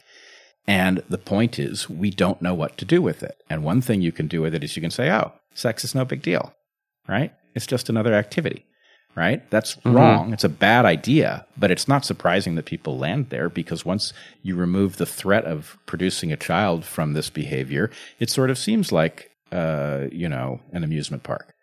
But anyway, the point is, what's really important? Human relationships. And what relationship is really important? Your romantic relationship. And what one of the keys to making that romantic relationship work is needing your partner sexually. And what gets in the way of that is the market delivering you all sorts of alternatives. So anyway, something along that thread. Yeah, well, there was a lot of questions that I got from students that pertain to exactly that point that you just mentioned, which is that we, on the one hand, it seems obvious that for relationships, all kinds of relationships, to attain kind of depth and meaning and to be really something amazing in your life, it requires both neediness and being okay with your own neediness and with somebody else's neediness and needing and being needed and stuff like that. But in the other direction, they're constantly being told that they're supposed to be completely self-sufficient individuals who don't need other people, and that young women especially are getting this message a lot, that you shouldn't need other people, any other people, but especially men. A woman needs a man like a fish needs a bicycle and all that, right? So that there is this kind of this tension, right? That it seems like in order to have good relationships, you have to be like okay with, as the poet David Whyte puts it, right? You have to be willing to ask for help and to be vulnerable. But it's hard to do that when you're being told that doing those things makes you a bad feminist or a bad, libertarian or whatever. Yeah. I mean, there's so much here. And I think part of it is that the world that we are moving away from is one in which men gave allowances to women, right? Just like your friend reported in his Needle household.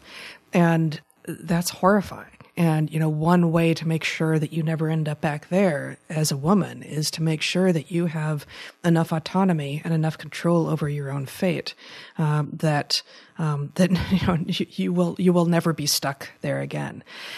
That said, that a woman needs a bicycle like a no. A woman doesn't need a bicycle. A woman does need a bicycle. We can all agree on that. A woman needs a man like a fish needs a bicycle. I think that's Steinem. I think that's Gloria Steinem, and I enjoyed that saying quite a lot growing up. Growing up with my mother and her business partner and best friend, who were very successful business people, and also she was home a tremendous amount for me and my brother, and had fresh baked cookies and was a tremendous cook, and so I kind of got the best of both worlds. And part of what I was seeing was exactly, it wasn't the 70s and 80s were not that far from the sort of Mad Men era of, women staying home and being given an allowance. And that sounded like hell on earth. And that sounded like a recipe for a kind of narrow, restricted life out of which you maybe could never escape. And in that light, don't imagine that you need some particular story that you are being given, because there are a lot of stories that have not yet been written that might be yours. That said, it's most likely, if you're a woman, that you will end up being most productive both for yourself and in the dyad and in the family that you form with another human being, and that's likely to be a man. Just because heterosexuality is, of course, the norm. The vast majority of people end up being heterosexual and end up benefiting from having a pair bond with whom they share life. So I guess I would say that many of these strictures that are coming down, that are being handed down to young people, come down with no context. No context at all. Obviously a fish doesn't need a bicycle, but a fish doesn't need a bicycle not quite in the same way that a woman doesn't need a man. Can a woman make a go of it alone and be single for her entire life and do some awesome stuff? Yep, sure. Is she most likely to be her most productive and most joyous, deciding in advance that that's the life that she needs to make for herself? No, certainly not. I'm going to not push back. I'm going to push stronger here, because I think what's really happened, first of all, people say a lot of stuff, and the stuff that sticks is often stuff that sounds like it probably ought to be true. There's no reason to think it actually is true, right? And so this idea that it's a little bit like people say stuff like, "Oh, if you're going to love someone else, you really have to be able to love yourself first." I don't know what the hell that means. I'm pretty sure it's total nonsense, right? And this idea about your autonomy is equally nonsense. The fact is, human beings are inherently not autonomous. You have been robbed of a lot of what you were due by the change in the way we live, right? You are built to grow up in a community of people you know well, whose strengths, weaknesses, trustworthiness you would know like the back of your hand, whose the meaning of the words they used would be very, very clear to you. They would partner with you in various ways in the challenges of life that you would face. And we have been turned into these little nuclear families that have moved away from each other. And so we have to do everything, within that unit. And now we're being told that even that unit is suspect. And, what's more, why do you need it? Because you can source everything you need out on the open market. And it's just garbage. It's degrading the thing that is most important in life, which is your connection to other people who matter to you deeply and to whom you matter. And, I think the thing that young people can do for themselves that is the biggest upgrade they can make to their life is they can figure out, and it doesn't matter, gay, straight, doesn't matter. You need to start with the one person that you trust and you value. You need that ride or die, right? That person has to exist for you in order for you to think clearly. It is part of being a complete human being. And if you don't have that, that's bad. I would then suggest, this is going to sound frivolous, but get a dog. You need connection. This is part of being a complete human being. And anybody who's telling you it's optional is doing you disservice. And I would also point out the idea that this is liberating for women is actually in some ways cryptically an argument for something that serves men that don't really want to invest in partnerships but do want access to sex, because what women who feel that they do not need a partner are likely to do is they are likely to engage in sex with no obligation or commitment. And so, whose interests really are being served by that belief? Okay, I agree with Stephen that. Colbert had a wonderful little bit once on before when he used to be funny. When he had the Colbert Report. You remember the Colbert Report, when he was pretending to be this kind of right-wing Fox News conservative guy. He had a hilarious bit, which I've actually shown it in classes a couple times because it's just hilarious. And he's sort of having this kind of sotto voce kind of voice to the audience. He's like, we've actually convinced women that pole dancing is empowering. And he goes into this whole thing, and he's like, yeah, we've got them. He goes, this is the best thing ever. And he's like, just don't anybody tell them to stop doing this. No, that's exactly right. And I guess the only thing I agree with everything you both just said, but in response to you, Bret, I agree with that, and I guess I'm not disagreeing, but saying, understanding, especially for young women, understanding that actually, men too, but this just looks different for men. Understanding that you are actually probably interested in finding a life partner, and having that front and center in your mind is going to make you less likely to find that person. You have to do a sort of, call it self-deception, call it, hide it from your conscious self, and, go out and be in the world. Figure out what you are. Figure out what your passions are, what your skills are, what kind of difference you want to make in the world. How are you, with your particular skills and background and interests, going to make the world a more interesting, better place? And in doing that, you are much more likely to end up finding the person with whom you will do it than, and this is, a bit of a stereotype, but it's a stereotype based in truth, then if you are focused primarily on, I must find the one, I must find the man, I'm a woman who is looking for a man, it's desperate. And a desperate person, it's not just desperate. I remember being in my late teens and early 20s and meeting women like that, and it actually I couldn't really sort of articulate what I found annoying about it at the time, but I realized, as I got older, why I found it annoying. It's not just that it is desperate, but it's also, in a way, it's so sort of almost objectifying or something, because you feel okay, you just want a man. And it's almost well, any suitable one will do. And so right. It's great. It's it's sort of a kind of a mirror image, broken mirror image of the guy who sort of hits on every decent looking woman in the club and uses the same lines on all of them. And so you get the feeling in that situation that the woman he ends up with at the end of the night doesn't really matter. Anybody will do in the dark. And that kind of we the word we used to use for them was husband hunters. We would see them come into the party and be oh, there's the husband hunter. And they're just kind of scanning for okay, who's in the engineering department? They're sort of going around, and it to a guy in that situation, it just feels very instrumental, and you don't feel special at all as an individual. You feel somebody is just, And the woman is then defining herself as she who seeks a man, and therefore will be defining herself, if she finds one, as she who has a man. And it's inherently subservient. It's inherently regressive, frankly, and in no way empowering and enhancing of her full abilities. So, just like you, the guy, are not going to be as interested in such a woman, because what is she bringing besides the fact that she's female?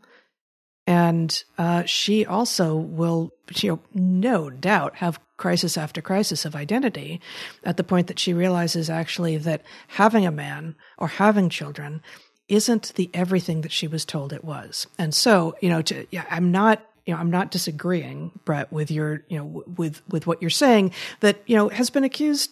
We have been accused of sounding conservative because we say, well, the diet is important and family is important. Well, yes, it is. It absolutely is. But if you grow up defining yourself as that is the thing that I'm going to be, where did you go? Right? What is it that you are that is the unique thing that is going to come out in the world and be productive? And how can you have that be true and have the person whom you may not have met yet be true. And then you come together, you find each other, and then there's a third. Then there's a third entity, and that's the two of you together. And how can the three of you, the other person, and the combination go into the world and do your best and be your most amazing selves? Well, I, of course, agree with this. And I think, frankly, there's something narcissistic about the idea of I'm in search of a husband, right? That, at the very least, it's transactional. And the idea is, if you were to operationalize the advice I was trying to deliver, the way to do this is not to go out looking for a partner. It's to go out into the world trying to make yourself the person that the partner you would want will find irresistible, right? To go out and invest in understanding things or, becoming capable of things that are worthy of a partner. And, I've said elsewhere that, frankly, I think as great as the advantages of birth control are, and the advantages are tremendous, especially for the equality of women, of which I am a huge and longstanding advocate. But it broke the logic of civilization because it basically made sex common, and so it eliminated the motivation to strive and be worthy of a partner. And so, in any case, what I would argue is having a reason to become worthy of somebody with whom you would want to spend your life is the way to do this. Just as it's, you shouldn't go into the world trying to become a writer. You should go into the world trying to figure out what's worth writing about and then write about it, right? Yeah, there's a wonderful line in, I think, John Rawlston Saul's book, The Doubter's Companion, where he talks about how if you want to understand why baby boomers are so nostalgic, it's because they lived through the decade between the advent of the pill and the advent of AIDS. And for one decade in all of human history, sex had no consequences. But then the party was over, and so they live in this constant sense of sadness and regret that's gone. But I think we have time for one more question, and I think the last one, it's a very big one, unfortunately, but we will try to answer it yes or no. Yeah, exactly. And basically, where do you think school is going? Because, clearly the model of school that we have right now in North America is seriously flawed for a lot of reasons. And there's these movements, Google and Apple, Microsoft. There's been a number of very large corporations that have waived their requirement that you have an undergraduate degree in order to apply for an entry-level position. And this is happening in many sort of trend-setting sectors. And it's going to, if it hasn't already, it's going to seriously mess with the business model of higher education. Good. So, yeah, I know. I say good as well. But where do you think education is going to go in the next, let's say, 10, 20 years? Or where should it go, perhaps? After it's done going down the toilet? This is a many decades long question, right? Well, one thing I would say, and I'm not trying to be sycophantic here, and I don't really know, you haven't said anything to us about your particular pedagogy, but I suspect that what you're doing in your classroom is an excellent model for higher ed. It sounds like it, given the kinds of questions your students are willing to pose, to ask to us, and the kinds of ways that you describe interacting with them. That is a big piece that is missing in most of higher ed. The actual, and again, maybe this is just exactly a continuation of what we were just talking about.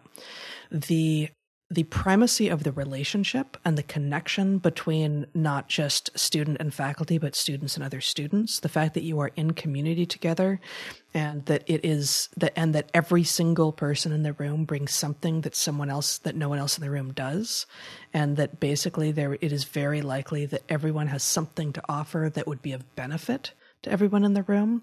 That is not pretending that the faculty, if they're any good at all, doesn't have unique things to offer and that they shouldn't be up there and, delivering more things into the heads of the students than the other way around.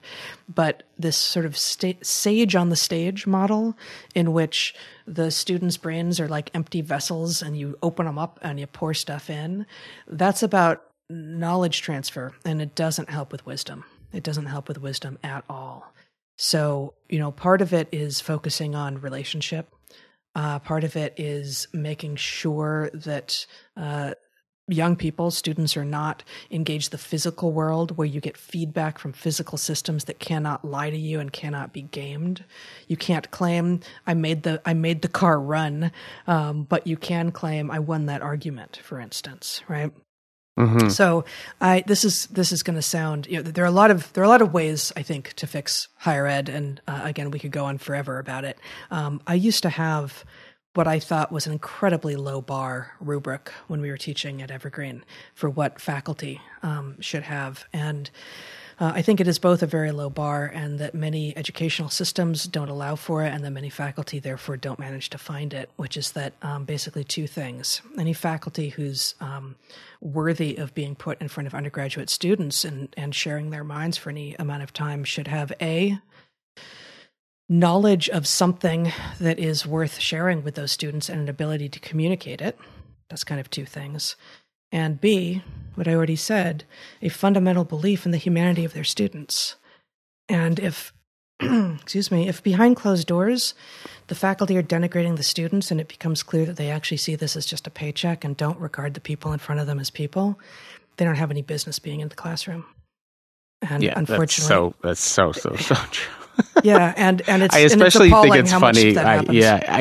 It's especially appalling when it's faculty that I know that they are. I mean, if they were sort of, I don't know, like really hardcore elitists, and stuff like that, well, then maybe I would find it objectionable, but at least it would be kind of consistent with their pedagogy. But a lot of them, they espouse these very sort of progressive, like, I love humanity, I love like stuff like that. Well, how come these are representatives of humanity in your classroom and like you have like utter contempt for them? Yes, and you don't like them, you don't appreciate them. It's odd. It's the contempt, and in a relationship, that contempt is the harbinger of doom, and that's the same thing in the classroom. Yeah, I mean, even if it's just indifference, the idea is it's inexcusable, right? And it's evidence that you don't really care, as Heather said, it's just a paycheck. Because if you did care, then obviously tuning into what your students actually think is a key to educating them. But I would say, look, school's been broken and getting worse for a long time.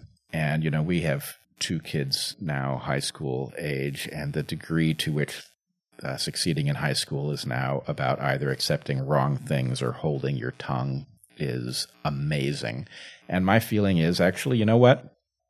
School is dead. Long live the enlightened mind. Personally, for a couple days now, I've been toying with the idea that actually school, the part where we teach you things that we know really well, like how you do long division, that can be done in a way that scales, right? We can have the most brilliant teachers teach you that, and they don't necessarily need to be in the room with you. But what we need somebody in the room with you for is Heather and I have an ongoing discussion, which I think is going to ultimately land somewhere interesting about the terminology. But I'm toying with the idea that mentorship and teaching are actually distinct phenomena, and that what we really need deeply caring, highly insightful people to do is mentor, which is to say, teach the things that cannot be instructed linearly and directly. Teach the things that have to be modeled, and for which the student has to figure out how to do this for themselves.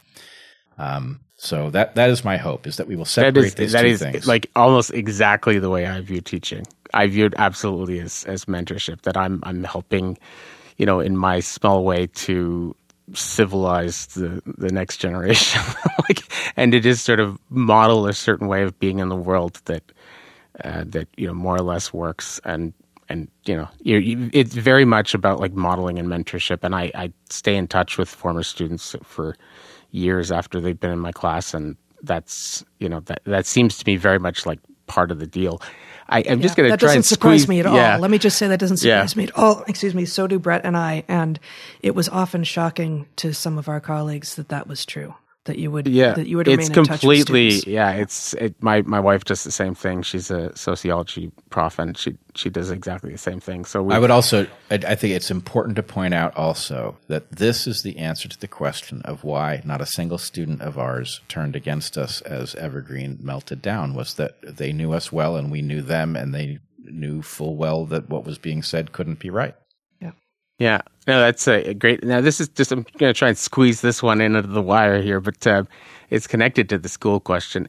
Have you considered making some sort of interactive online course based on this book? Like it could be kind of in 12 weeks or 12 modules or something like that. And it would be, you'd have like a bunch of taped lectures. They would get the book, they'd pay a certain amount to enroll in the class, and then there would be some actual interaction with the two of you as part of it. But have you considered doing something like that? Do you think? Because I think I've had a number of students in my class who said they would. I didn't think of this. One of them thought of this, and they were talking about these master classes and things that you can find online, and they were talking about kind of an interaction between these two these models that would also involve some actual, at some points, contact with the two of you. Is that something that's like potentially interesting to you? We've been asked to start teaching online, and we've talked about doing a number of things wherein we sort of put back on our professor hats in a more formal way. But that particular question has never come our way before, nor had I thought of it, and it's very intriguing. I have to say, interesting idea.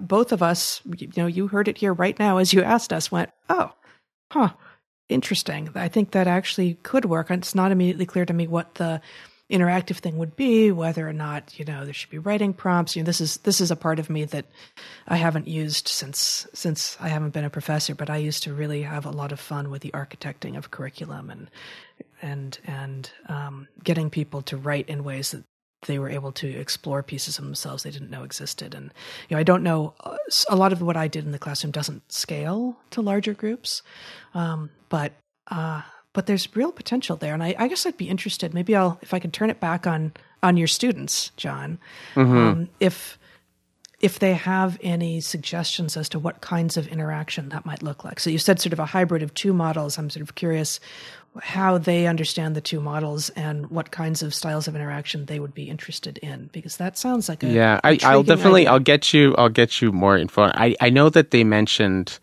that a few of them had taken like an art class online, and that they had learned more in this class in, I think it was like 14 or 15 weeks, that they had learned more in this class than they learned in 2 years in an art school.